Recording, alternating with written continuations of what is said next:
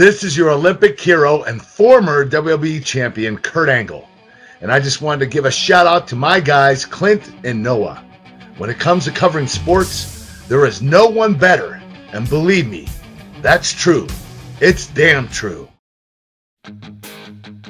Gentlemen, you are the top 1%. The elite. Best of the best. You are now listening to the Elite Sports Podcast, the pinnacle of hard-hitting sports talk, featuring weekly expert analysis and top-notch interviews.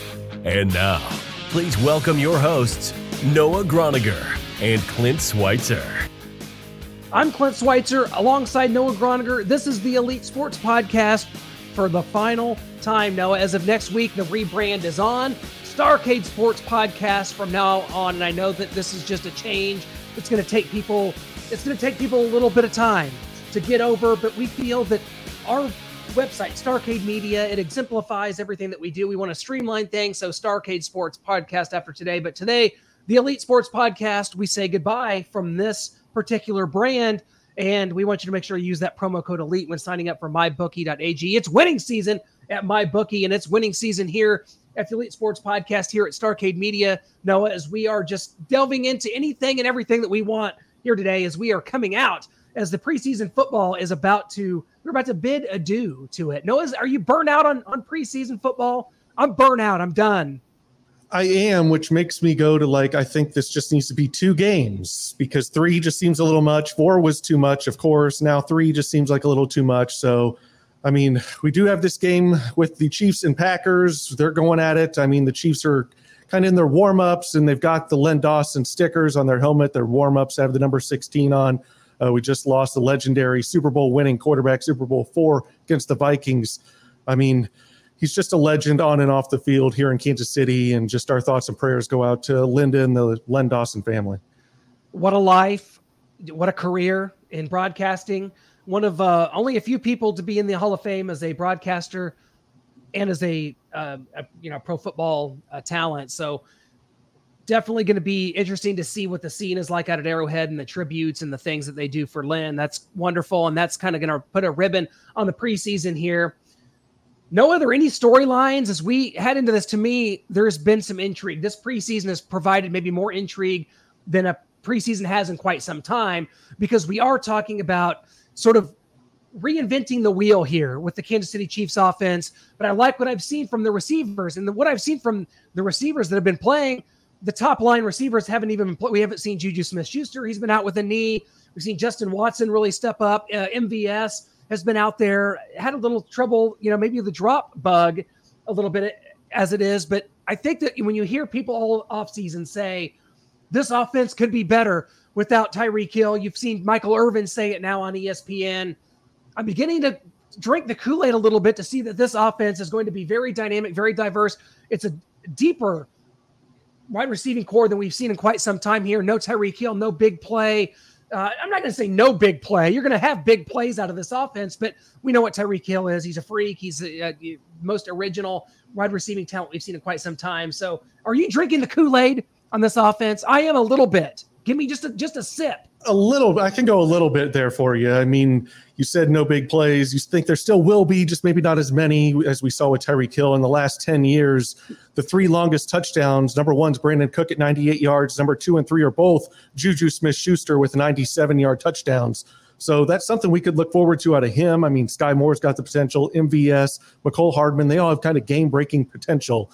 And, man, if that's your receiving core and you don't have a DeMarcus Robinson or Byron Pringle kind of holding you down, then things did get a little better. You're missing that top-end talent with Tyreek Hill. There's no one that ever in the NFL history that's been like him. So you are going to miss that. And that little crosser in the Buffalo Bills playoff game that he took to the house late in the game, about 60 yards. I mean, that's the kind of stuff that you're missing. But, man, you get Jody Fortson back from injury. We've mentioned the receivers. This offensive line is just together more. Trey Smith and Creed Humphrey, no longer rookies. Orlando Brown came back, signed his franchise tender. So, yeah, I will be drinking the Kool-Aid. You're not going to know where the Chiefs are going. Obviously, Travis Kelce, but other than that, I mean, there's a plethora of options, talented, good options for Mahomes to go to. 3 drives by this first team offense, 3 touchdowns in the first 2 preseason games. You like to see that. It's just preseason. You're playing the Bears and the Commanders. Can't believe that word just came out of my mouth, by the way. The Commanders, that's not real. That's not a real life thing to me, but yet here we are. So, it's preseason. Not going to take a ton from it, but I do think that what I have seen is that running the football is just going to be very secondary, and there's enough players to spread the football around too that I think that it's going to be hard to get a 1,000-yard receiver on this team other than Travis Kelce.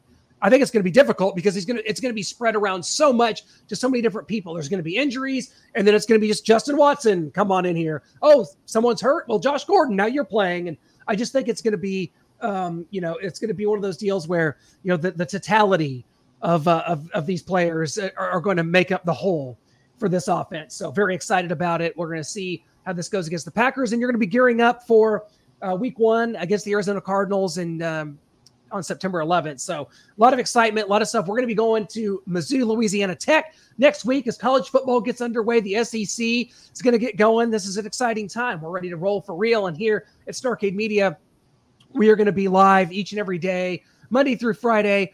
Hit us up on Facebook, Starcade Media. We're going to be doing our Starcade Live series. We're going to have something special for you each and every day, 11:30 to noon. That's all brought to you by our good friends at Royal Roofing and Solar. And, of course, this week on this podcast, Royal Roofing Solar and our good friends at mybookie.ag. So get signed up. Hey, sports betting's not legal in Missouri. Get to mybookie.ag. Sign up, buddy. Use that promo code ELITE. And know what? Today, as we get into some more topics, we've been kind of diversifying. We want this show to be open and honest and fun and entertaining. And we thought we would kind of take you back in our Wayback Machines this week as we finish out our Elite Sports podcast run here, as everything else stays the same, the RSS feed, everything. You don't need to change a thing on how you listen to the show. It's just going to be new cover art. Us on the cover is cartoons. It's going to be fun. We're going to go in our Wayback Machines and talk about the glory days of World Championship Wrestling today, because we're going to go back and kind of air some interviews that we've done over the years, Noah, that we've not really got out there that much. There wasn't really a spot for them. They're kind of buried deep in some of our old YouTube channels and stuff like that. But we're going to get into that glory days of WCW, World Championship Wrestling. When you think of it, I know what you think of. You think of the NWO, Hall and Nash, and Yes. you think of 1996. That's where it came in for you. Just for those that haven't heard us talk wrestling before, take us back to 1996. You become a wrestling fan and how it happened. Yeah, so, even years before that, I would go and start trying to watch wrestling, but I just didn't get it. 2 guys in spandex, look like they're underwear. They're just out there, just body slamming, pile driving, and I didn't know any story behind it. I just come in, watch for a few minutes, say, I don't get this, I don't get the allure, and tune away to something else, a Saved by the Bell episode, Monday Night Football, whatever it was. I was tuned in elsewhere. And then 96, I tune in, and I see Scott Hall, who I didn't know at the time. I was like, who is this guy walking down without a shirt on, just the jean jacket vest, walking down through the crowd? I was like, what? And then he goes in the ring, beats people up, and starts this promo. And I was hooked from then on. I just couldn't take my eyes off it. I was like, he's not supposed to be there. Someone came out of the crowd. Wait, he's from another company, this WWF. I've heard of them. And he's coming. There's this hostile takeover. I couldn't believe it. I was hooked from then on. And then Kevin Nash comes in. We all know Bash at the Beach when the NWO formed and there's trash in the ring. That storyline alone just made me a wrestling fan. I'd like to say for life, but pretty much until 2001. I still love wrestling. I love going back and talking about the old days of WCW, and they still have their moments. AEW has moments. WWE has moments. But as a night in, night out watch, I'm no longer in that crowd. Well, yeah. And, for me, wrestling goes back so much further and so much deeper as, I kind of predate WCW, as my first memories of wrestling are like around 1988, around the time post WrestleMania 3, where Hulk Hogan had beat Andre the Giant. But I kind of remember some of the fallout of that on TV. The match had already happened, but then they feuded on into 1988. And then also just catching on Jim Crockett Promotions on TBS. So that's where this starts. Of course, in 1988, Jim Crockett Promotions becomes WCW, sells to Ted Turner, and that becomes the WCW we know today. It's crazy to think, Noah, that WCW, as we knew it, was only around from 1988 to 2001. Yes. That is such a short period of time. It was literally around for what, 13 years? And it seemed like a way of life, like a lifetime. Because I remember, the Nature Boy Ric Flair feuding with Sting coming up, winning that first title at Great American Bash 90. I remember all the pay-per-views. I got some of them right here. I still collect them. Look at this, Great American Bash 91, one of the worst pay-per-views of all time. I got all the VHSs, Sting, Starrcade 89, The Future Shock, Super Brawl 1. I remember this first Super Brawl, rented this off the shelves at my local video store renting place. That was a huge part of my life. Wrestling was such a huge part for me. You see some of the wrestling figures back here, the old WCW ring. It brings all the imagery, brings it back for me, all the feuds. And so throughout our history here at Starrcade Media, throughout this podcast history, we've had a chance to interview a lot of wrestlers, including former WCW World Champion Diamond Dallas Page. And we're going to start with a clip from him, as we've been so fortunate to do some of these great interviews with former wrestlers. And of course, we've done interviews with wrestlers that are not ever stepped foot in WCW, like Kurt Angle, Mick Foley, who did step foot in WCW, but as Cactus Jack in the late 80s, early 90s. But, his fame came from the WWF. So we want to start with just kind of the story. Diamond Dallas Page here. This interview is from December of 2020, talking about his story, and also Rodman and Malone. Yeah, he teamed with Karl Malone against Dennis Rodman and Hulk Hogan. Bash at the Beach 98. Let's get that story and much more from DDP. When I was going in the Hall of Fame in 2017, this to me was like my run that I had in WCW was unprecedented. It had never been done. A guy starting at 35 and blowing up at 40 and being the world champion at 43. It never happened. It never will again. It was just the way the stars lined up. So I knew I was going in. I just didn't know when. And when I got the call and I knew I was going in, I wanted to make sure that I thanked everyone who got me there. And I had this 27-minute speech, and I had it on my iPad, but that was just for notes. And before I rolled out there, I came out with my 4 daughters.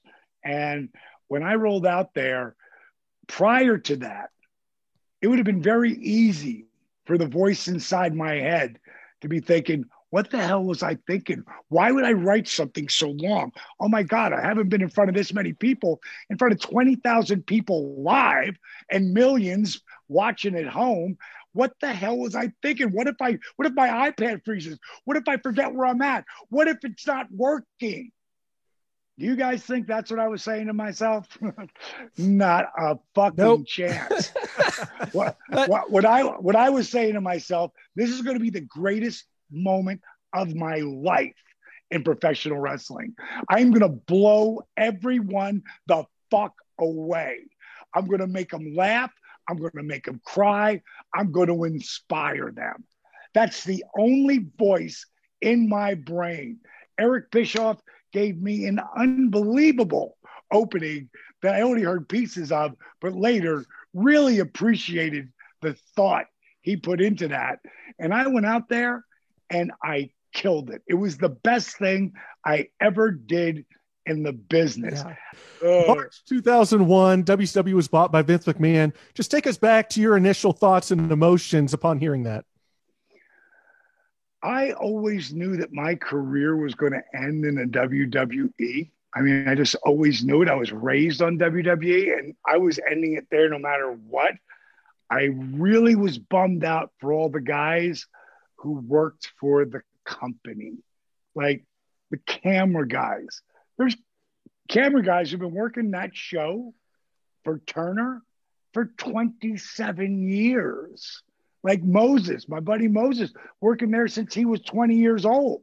Now he's 48 and, and now he's out of a job, and I felt bad for all the guys. Like I was off over that period and I called up Bish and I said, I got to be at that show. I got to be at that show because I got to say goodbye. I got to thank the people. Because if it wasn't for the people, my career never happens. Because unlike boxing or UFC, like you get in that ring with somebody, you just knock them the fuck out, you win, and you move up. You knock them out, you win. You move up. I don't want to spoil this for anybody, but professional wrestling is predetermined. And there's no Santa Claus either, damn it. Don't go there. Don't go there.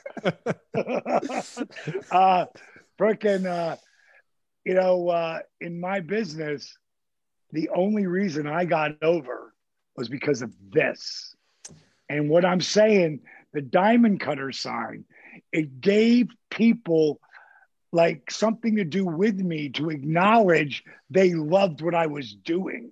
And when you walk out there and 10,000, 15,000, 20,000 people do this, and what I did was 20 years ago, but they still were a part of the journey. And because when I'd walk out and throw it up or hit my sign and people jump out of their seats and throw the sign up when I hit my move, the diamond cutter, you can't not push that guy. Who was easier to work with, the mailman Carl Malone or the worm Dennis Rodman? Dennis was an amazing character and an unbelievable athlete, obviously.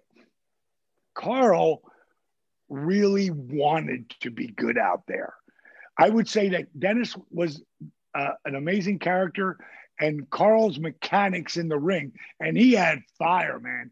Carl was amazing. I got to give it to Carl, not because was my partner and I trained him, but just because he really put the work in. He came and spent 3 weeks with me, and I walked him through everything. Dennis was more of a red light performer. Yeah, I've heard that. And I'll tell you what, let's look at his history. Oh, kind of did that as he won one championship after another as well, because they don't win all those championships. They don't win those last 3 without Dennis Rodman. Winning season has officially returned, and with NFL preseason live, there are plenty of opportunities to win at MyBookie. Whether you're a seasoned bettor or a first-timer, MyBookie gets you the most for your money with a double deposit bonus worth up to $1,000. All you got to do is sign up, use promo code ELITE on your first deposit, and you'll instantly double your money with MyBookie. It's simple. A $250 deposit puts $500 in your account, and you can use your funds to bet on as many individual games, contests, or props as you want. Bet on team win totals, predict the Super Bowl winner, or use the MyBookie prop builder to give yourself the edge you need to secure the bag. Bet anything, anytime, anywhere with MyBookie. Where does Diamond Dallas Page rank for you as far as the great wrestlers of the 90s? I think, man, he became he was the people's champion before The Rock was, coming out of the crowd, the Diamond Cutter. We were able to have him on. Great guy. He's done such great work with DDPY and former champion. He told the story there. He's up there for me. He's in my top 10. He would definitely be in the top 10 for sure. I mean, I didn't know where you were going there. Overall effect, he might be top 20, but for me personally, yeah, top 10. I mean, I loved his feud with Raven, the Diamond Cutter. He'd go into the crowd a lot. I mean, there was just a lot of things that he got you to connect with. I remember La Parca is one of my favorite wrestlers and my favorite luchador that was in WCW. He dressed up as him one time and took down Macho Man Randy Savage. You think Macho Man's just manhandling this La Parca. Why is this even a match? And then DDP takes off the mask, Diamond cuts Macho, wins the match right there. So DDP, I mean, he really connected with the crowd when he came on and was somebody that you had to take notice of. Someone that came into our view, later in his career because of the great work he's doing is Mark Marrow, one of the great public speakers out there. If you're at a school or ever around young people, this is the best person to come speak to your organization. I first remember Mark Marrow as Johnny B. Bad in 1991. Dusty Rhodes helped create that character. He loved it. Now, let's face it, Johnny B. Bad played the first openly gay wrestling character, Johnny B. Bad. He had the kiss that don't miss. The punch was his finishing move. He goes on to be, Wild Man Mark Marrow in WWE before kind of finishing his career. But today he does such great work. He's such a wonderful philanthropist and entrepreneur, and what he does affecting the lives of young people is unbelievable. So let's go back to that interview, which took place, back in 2017. We got to have Mark back on. This is great stuff. Well, Glenn, first of all, I got to tell you, there's no greater joy in my life than helping another person, and especially young people that are trying to find their way in the world themselves.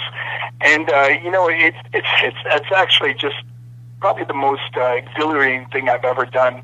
I remember being, like at Royal Rumble in front of, 60 or 80,000 people for that with WWE, and feeling more nervous walking out to 1,000 high school students, But, I've done so many now, and I find a way to connect with them that it's actually, there's just so much excitement now at the presentations, and, it's still so much fun. I get to go out there and in wrestling we get to entertain people, but in this realm, you still get to entertain people, and the good thing is, Clint, no one's hitting me over the head with a chair anymore. It's great.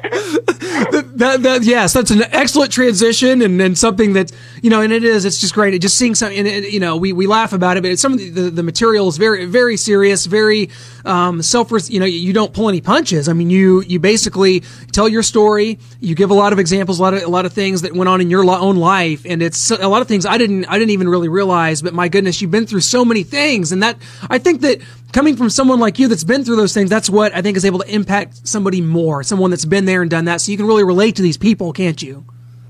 Well, more so than that is I think they can relate to my story, and that's what's so important is that these young people that, we see many students that, grow up in a single-family home. It's very common now. You see many grandparents that have stepped up and take care of the kids today. And you see, people with so many people struggling with substance abuse. So many people that are struggling. The heroin epidemic has just exploded in our country, the opiate use and prescription medication.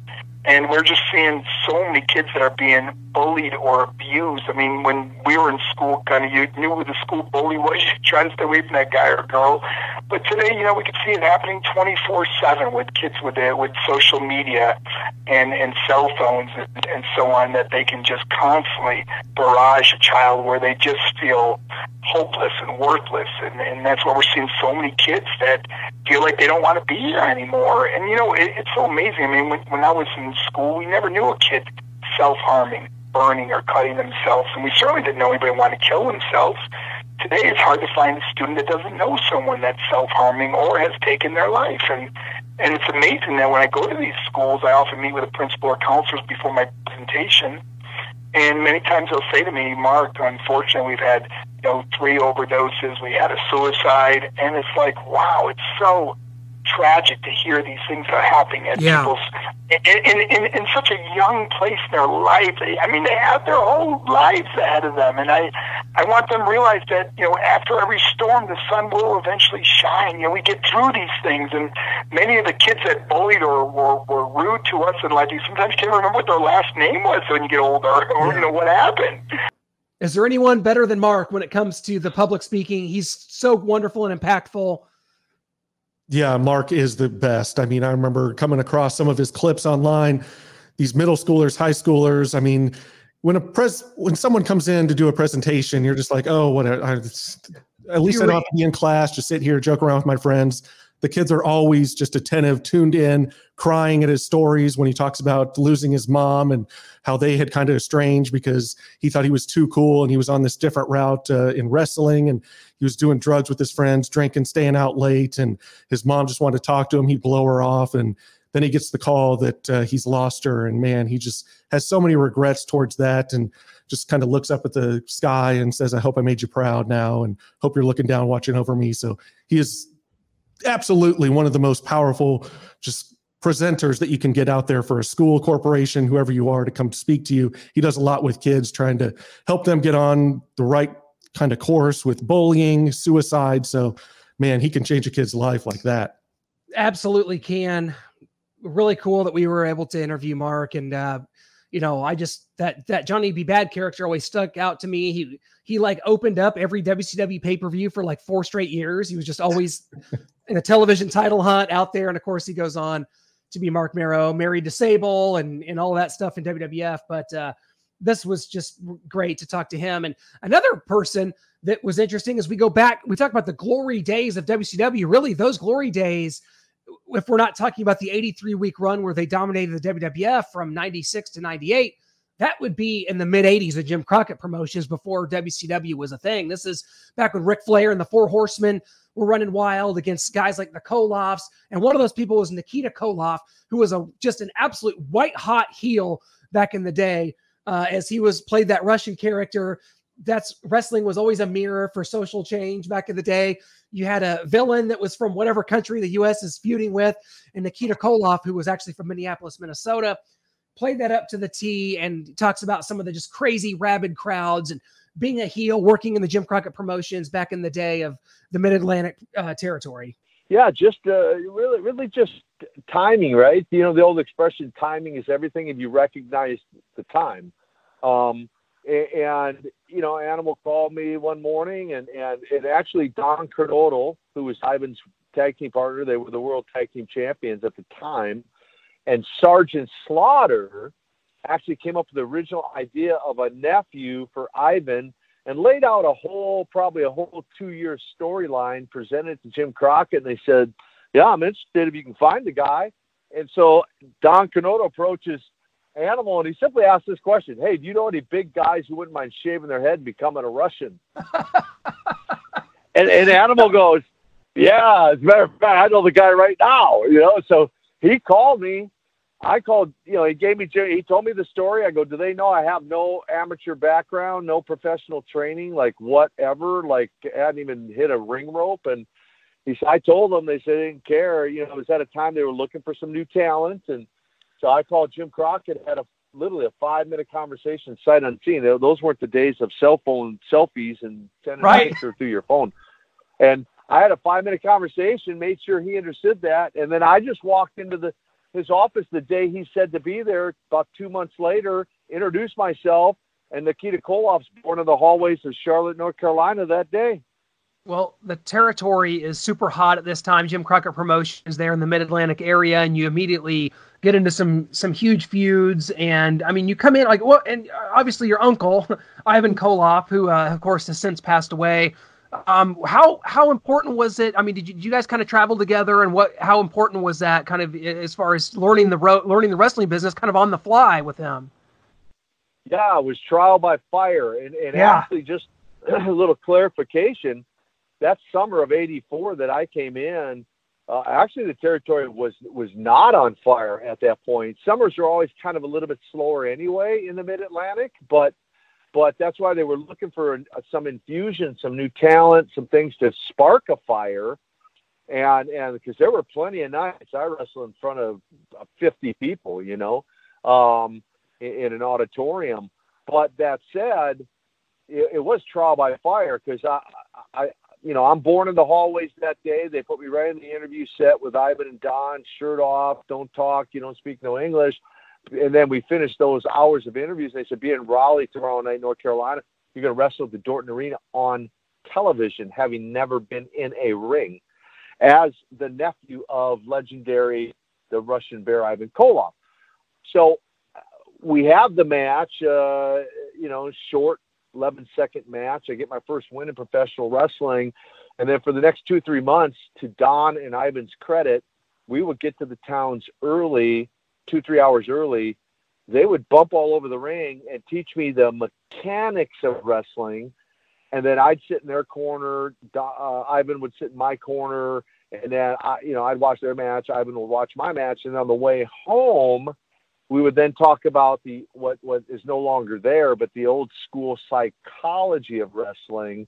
And that's how I learned those first, 2-3 months. And fortunately, I was a good student, I guess you'd say, and adapted rather quickly. So talk about the tag team division at the time, because not only do you have the Russians, you've got the Rock and Roll Express. And I think it was Tully Blanchard that coined the phrase, if you want to start a riot in the South in 1985, beat up Robert and Ricky, and you guys did a lot of that. So what was the heat like at that time for the Russians? Of course, this is like right post Rocky IV, so it's Cold War time, of course, too. And then these tremendous tag teams that the NWA had at that time. Just talk about kind of running around with some of those guys. Yeah, like Ivan and I took the belts off of, like they recently last month posted, whatever day it was in March, that Ivan and I beat Dusty Rhodes and the Raging Bull, Manny Fernandez, for the tag team belts. And then they brought Ricky and Robert into the territory, and so again, trying to spark something. The Rock and Roll actually at a little show. I think it's Spartanburg, South Carolina, or won the belts, but then we quickly won them back because we wanted to try to get them over for those fans to fall in love with them. And then, of course, that led to the big match at Starrcade where they won them back. But some great teams. I mean, back in the day, Mark and Jay Youngblood, and I mean, Ricky Steamboat was always partnered with some good guys, and eventually it would be Rick Rude and Manny Fernandez. The Raging Bull would do some tag teaming together. Of course, the Midnight Express, right, with Jim Cornette, and so yeah, we had some really great talent, just overall talent here. Not to mention tag teams only, but just great overall talent. A stable of wrestlers that we began to compile over that heyday of there, which is talking about 85, 86, 87, 80, 88 into that era. Yep. Speaking of that, Noah, did you know that there are pops in the wrestling business, and then there are the Rock and Roll Express pops? Not to be confused with the Road Warrior pop, which is a different level, but the Rock and Roll Express, we just saw Ricky Morton wrestle at Ric Flair's last match. He's still doing it in his advanced age. We were able to catch up with Ricky Morton, kind of talking about his time in wrestling. And man, that guy, you talk about the Rock and Roll Express, one of my favorite tag teams of all time, again, from the Jim Crockett Promotions days. This is great stuff. Let's take you to what Ricky had to say from an interview we did with him back in 2020. Everything. And if you get a chance, guys, who's listening, I have a show. Yes. It comes on YouTube, on School of Morton, Facebook. It comes on at 5:05 every Sunday.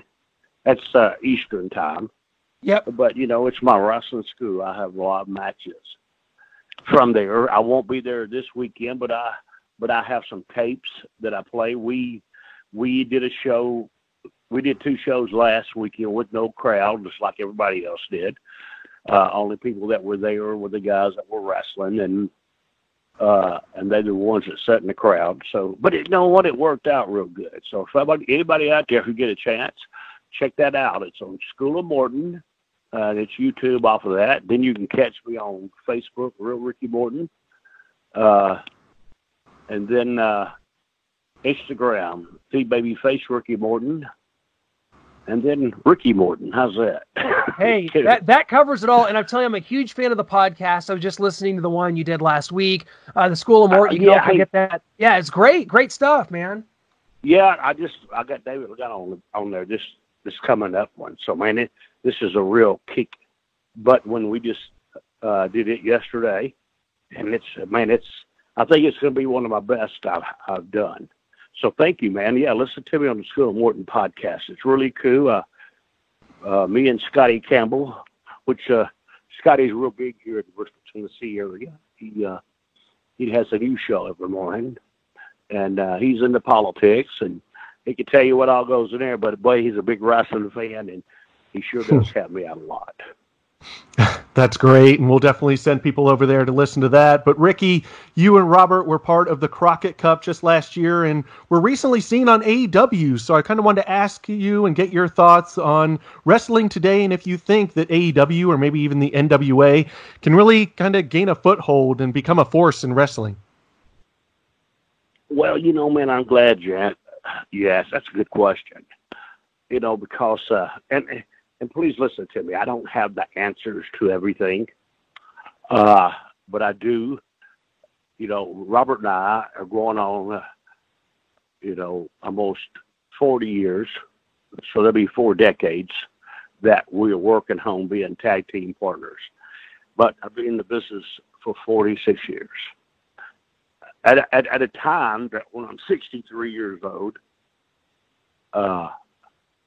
especially this last year, has been one of my better years. And listen to me, ever in the business. Wow. Had a good thing for Crockett in NWA days. And this is what I want to say. when you bring NWA back and you've got people that's in the office there and it's even at my wrestling school when I train people, before I can train you, I have got to make you understand what our business is about. It's not about me. It's not about you. It's about a business. And see, one thing I like about NWA is they have everybody there working together. You see, and to be successful, you've got to have everybody working together. Great matches. They have some of the greatest talent there that I've, been around, because you see, sometimes it ain't what you do in the ring, it's what you don't do.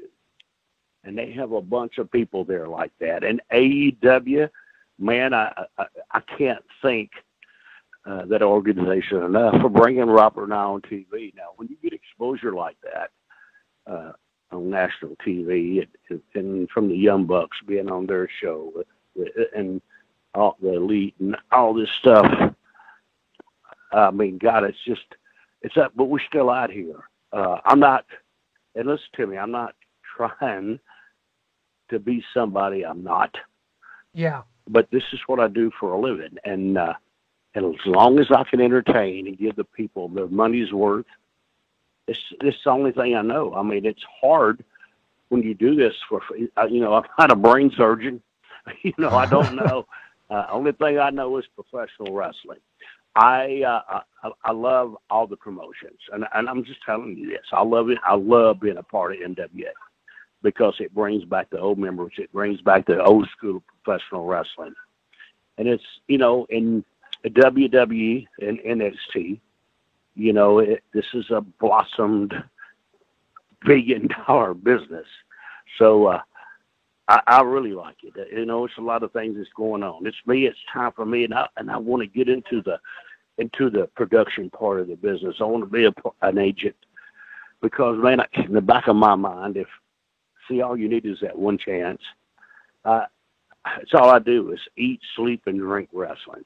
I got a lot of ideas, but boy, I'm saving them for the right time and right place, and I can't wait to do that because I'm going to prove to the wrestling world that people still believe. No matter what you think, they still believe. And I have some ideas, I think, that will really spark our business back again. That's awesome. Well, that's tremendous. Good. And someone that's a big believer in you and the work you've done is Arn Anderson. I don't know if you heard on his latest podcast called Arn. He talked about you and Ricky, you and Robert, the Rock and Roll Express being on the Mount Rushmore of tag teams.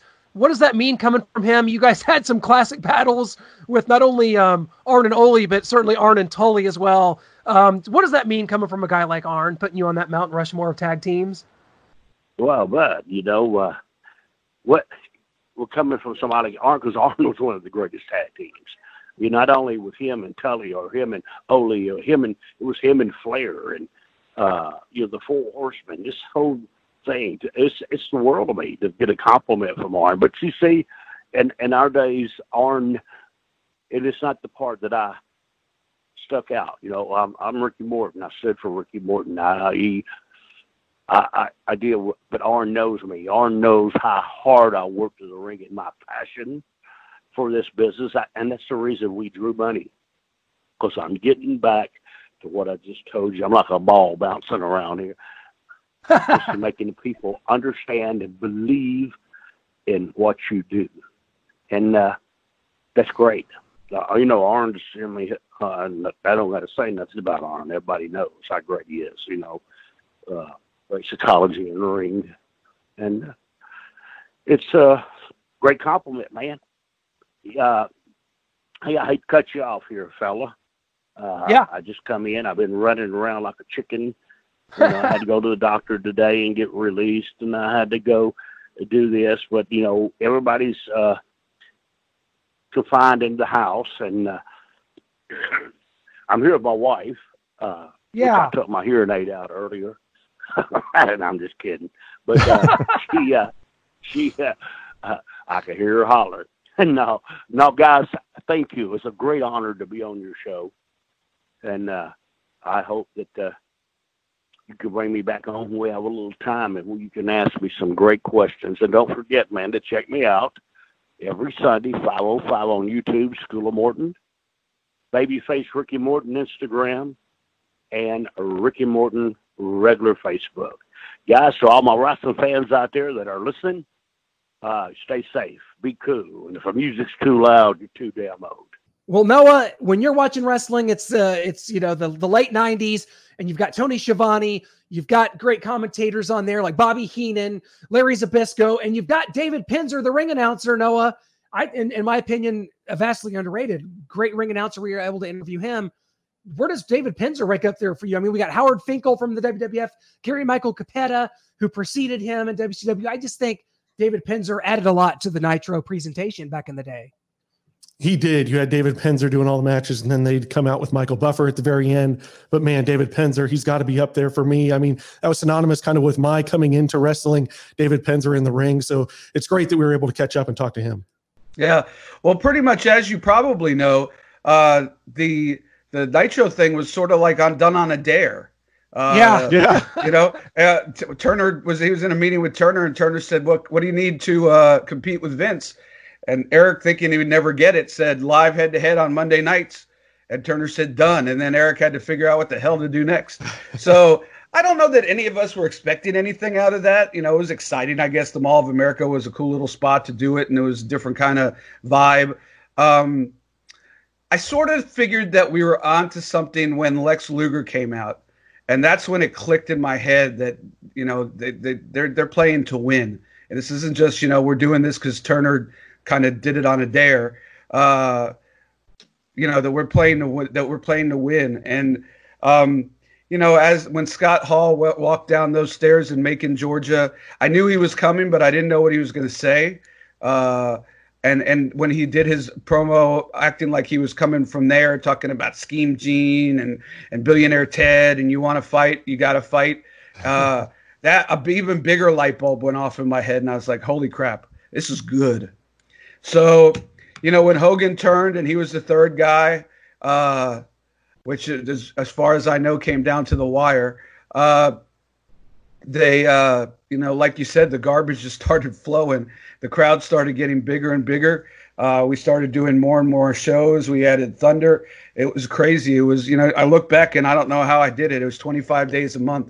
It was Friday, Saturday, Sunday house shows, Monday Nitro, Tuesday Thunder, every other Wednesday, Saturday night. So every other week you would fly home on Thursday and then have one day home, not even a whole day, because you had to fly out on Friday for the house show.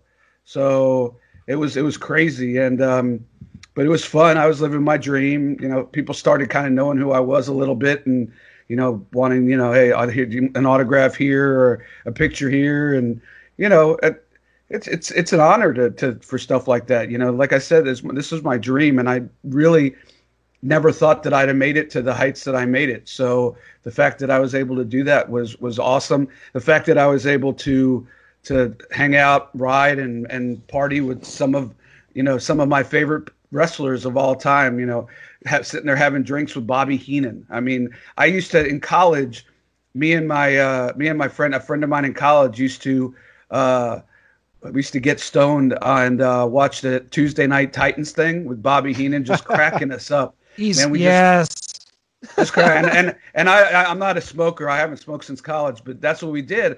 And the fact that, you know, I used to say to myself, I had this list, and I still have it to this day, actually, but I've always had this list. If I could have a drink with three people who are alive, who would I like to have a cocktail with?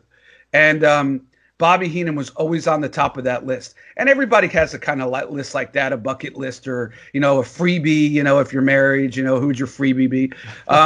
Nobody ever thinks that they're going to have a chance to, you know, actually do that. And not only that, he took me under his wing, and you know, there was an announcer's trailer. So think about this.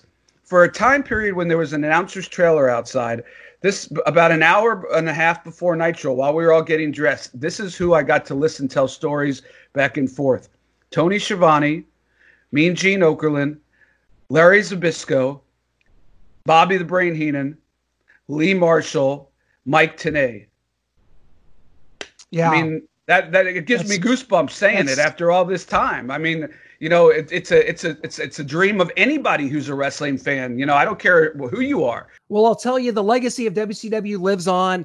We've seen it. We were just at StarCast last month, meeting Kevin Nash, which was super special, meeting the Nature Boy Ric Flair. Of course, if you're going to talk about a franchise of WCW, of the Jim Crockett Promotions, it was Ric Flair, the NWA world champion. Ric Flair went everywhere from territory to territory for so many years, making people look great and just really being the face of WCW, along with Sting, who never left.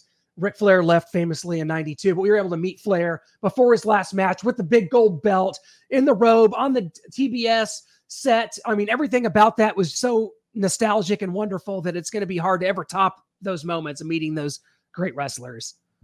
No, being able to meet Kevin, I mean, that's kind of what brought me in, him and Scott Hall. And it's sad that we lost Scott Hall recently. Yeah.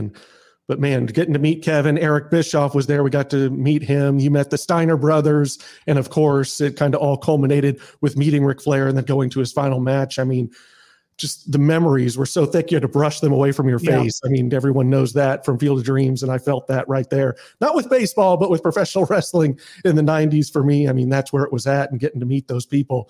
I mean, that's something I'll carry with me forever. It's a snapshot in time. We didn't know what at the time that we were living in this very small bubble and that it was not going to last forever. We took it for granted. I think everybody probably did. All wrestling fans did. There was no better time than the Monday Night Wars. You know, I came in at the golden age of wrestling in the late 80s and early 90s. And then to be able to just be reinvigorated by the Monday Night Wars and DX and Stone Cold, The Rock versus the NWO and what was going on, Sting coming down from the rafters in WCW. What Eric Bischoff was able to do in WCW should be forever lauded as a tremendous feat. A company that had never turned a profit, that had just horrible leadership, one after the other, from Jim Herd to Cowboy Bill Watts, coming in there to try to run the company. And then in the early 90s, with it just absolutely falling all over itself. It was always one step forward, two steps back, with WCW reigned supreme. And that should be celebrated. And this company will forever live on in our hearts. And the fact that there's still podcasts like 83 Weeks talking about it, going back and reliving it, that says all you need to know about the lives that this company changed. And it did for me as well. And we were able to catch up with some really great people to talk about it. Noah, this was a fun episode because I was able to relive not only the past of World Championship Wrestling, but some of the interviews that we've done in the past that I was able to re-engage with and listen to again. Yeah, it was great to be able to get those back out there. We kind of did them whenever we could get people, and it was one here, one there, one here, one there.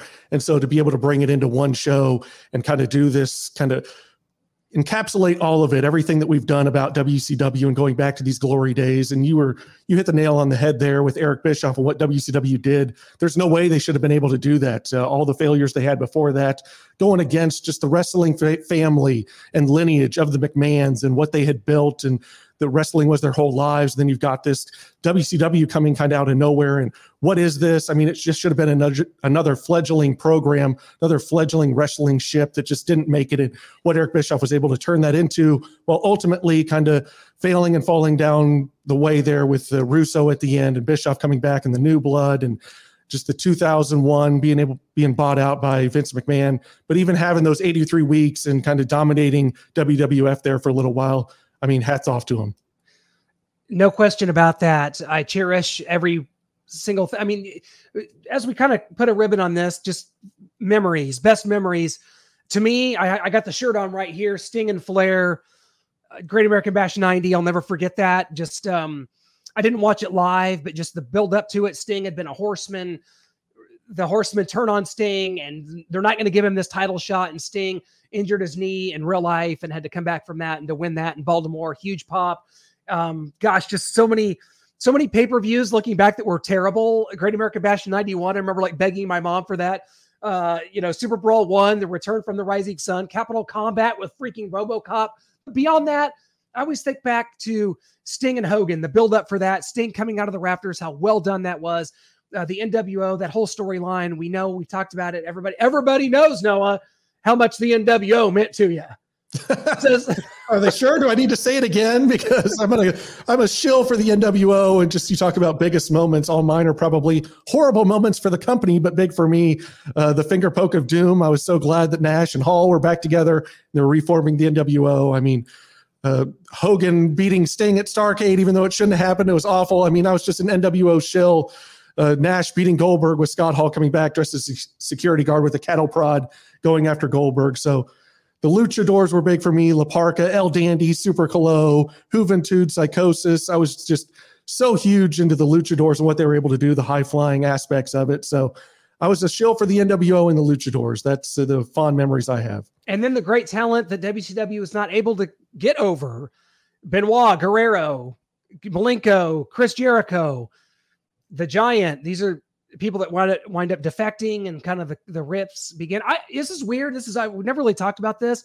I don't see how anyone, wrestling fan, any type of wrestling fan, whether you're new, old, could ever have been cheering for Hogan against Sting, because like it was built up to where like Hogan had been the champion for a year and a half. Like that's just unheard of for a champion to be that long. And he was a coward heel, where like Hall and Nash were cool heels. Hogan was like a cowardly heel. Like you just get the belt off of him. When Luger beat him in August of '97, the crowd went nuts. Like, get the belt off this guy. Like, I don't see how anyone could have been cheering for Hogan in that match.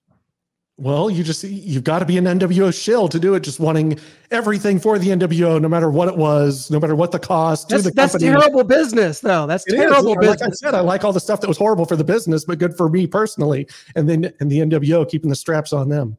Yeah, because like there was just it became such a running joke. Like the NWO doesn't lose. It's just, and that's no fun. That's just as if like Rocky going through a movie and like never having to face any adversity. Like that's terrible for business. And that's wound up running its course, being a huge problem. That Starrcade 97 finish was a disaster. Yeah. And I don't know. I can't help it. I can't go back and put myself as a fan then. And I guess I just knew the business so well. Like I knew what had to happen for this to be good storytelling, if that makes any sense. Yeah, we've talked about it numerous times, what would have been best in that scenario. And Sting win, the NWO goes away. Yeah. And maybe they just come back like a few months later, stronger, reformed, different.